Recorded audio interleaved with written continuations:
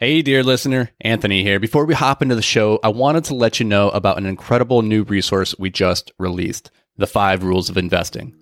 Dan and I are huge advocates of modeling the behaviors of the people who have done what you hope to do. And who better to model when it comes to investing than legendary investors like Warren Buffett, Howard Marks, and Ray Dalio? This free ebook breaks down the simple time-tested strategies of billionaire real estate investors that you can use to take your investing to the next level. So head over to invictusmultifamily.com and grab your ebook today. All right, now let's hop into the show. So you might have heard that depreciation and the tax benefits of multifamily investing is one of the best parts of it, and it is. But how does that actually work? That's what we're going to dive into today.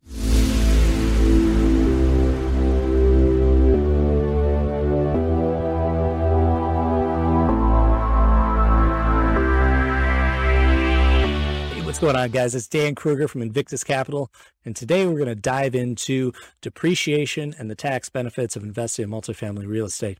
Now, if you want an overview of what the depreciation, or I should say the accelerated depreciation concept is, take a look at our other depreciation video linked down below.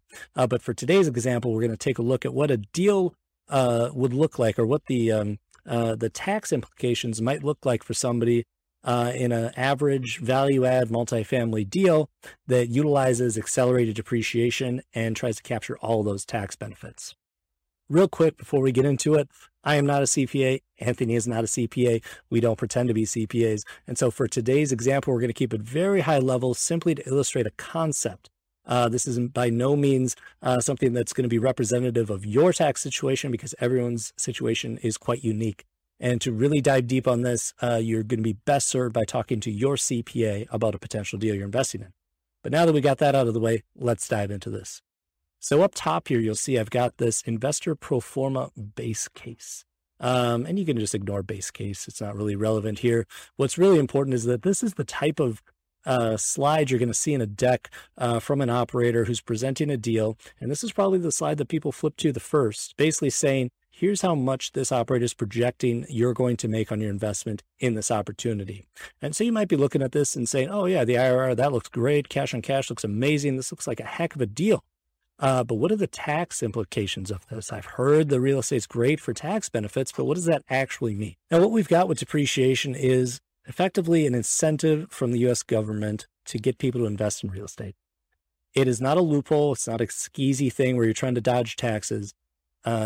Investing in real estate benefits society because it provides housing solutions for people that either can't afford to buy a place to live or just don't want to.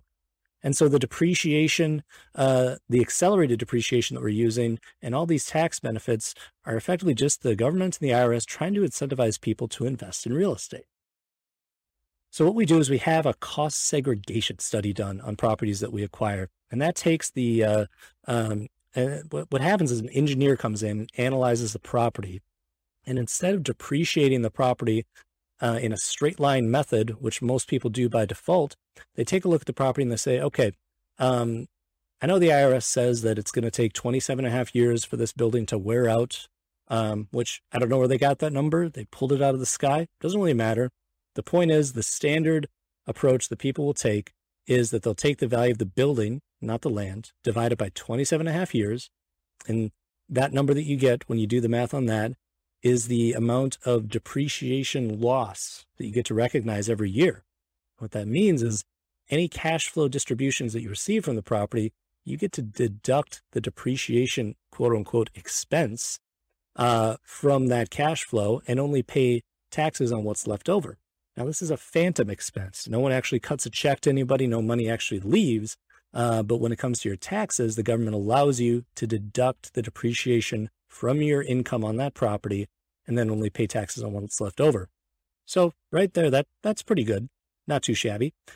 But after the tax changes in 2016, we're not only able to accelerate the depreciation, but we can do something called, we can take something called bonus depreciation, which means we can take vast majority of that depreciation in the very first year that we acquire a property. And so here's how that shakes out for investors in these types of deals. From what we've seen, typically an investor will see about 40 to 50% of the money that they invested show up as a depreciation loss on their K1. The K1 is a form that we send out every year to investors in our deals, and it's just like the statement you get from a brokerage that you have capital in that's sitting in the stock market, where it basically just says, here's how much you made or lost in the past year.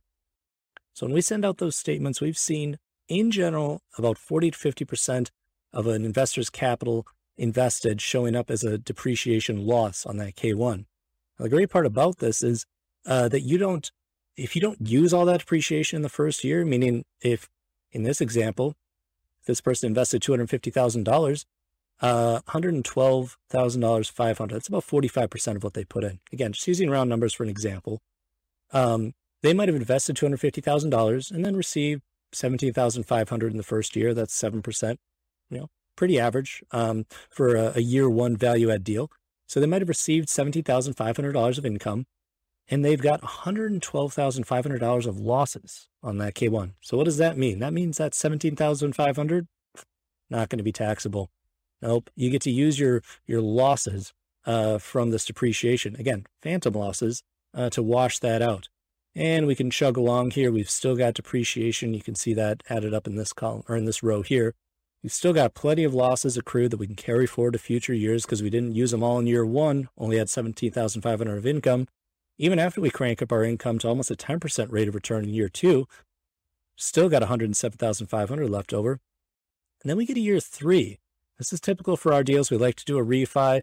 Once we improve the property and we get the valuation up higher, we like to refinance that. That lets us extend the terms on our debt. It lets us return capital back to our investors. Best part is refinance is a non-taxable event.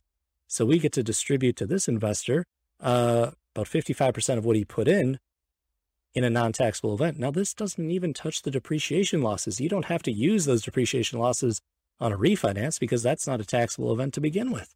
So you've still got plenty of depreciation here for year four and even going into year five, and you're not even going to have a tax liability till the final year. Again, just an example, not an account, can't give you tax advice. But this is a very realistic scenario that somebody might see. There is going to be a tax liability at the sale, but by and large, this is going to have a significantly lower tax liability than just about any other investment out there, with the exception of energy production. If you're out there drilling for oil, big surprise, the U.S. government has created some incentives for that industry as well. But aside from energy production, real estate has got to be one of the best tax investments that you can make from a tax perspective. And so this is really what we want to illustrate here is, by and large, a lot, if not all of these early distributions, and most definitely the refinance, are going to be non-taxable. Or I should say, at least these are tax deferred. This is a non-taxable one, and you're going to have a little tax liability at the end. But by and large, if you make the same amount of dollars in one of these investments that you do in the stock market or basically anything else, you're going to get taxed a lot more on anything else other than real estate and energy production, generally speaking. So one of the most efficient vehicles out there. Hopefully this makes sense to you guys. If you have any other questions, don't hesitate to reach out and check out Multifamily Investing Made Simple, our podcast. You can find it anywhere podcasts are found. Check it out on iTunes and leave a review, and we will see you guys in the next video.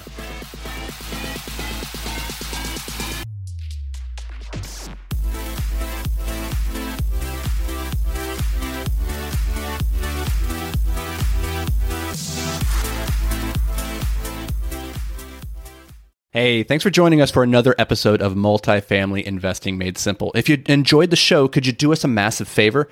Head over to iTunes and leave a 5-star rating and review. Your feedback, it means the world to us as it helps us grow and spread the word about multifamily investing. And don't forget, sharing is caring. So fire this episode over to any friends or family who you think could benefit from learning all about multifamily investing. Thanks, guys. We appreciate every single one of you, and we'll see you on the next show.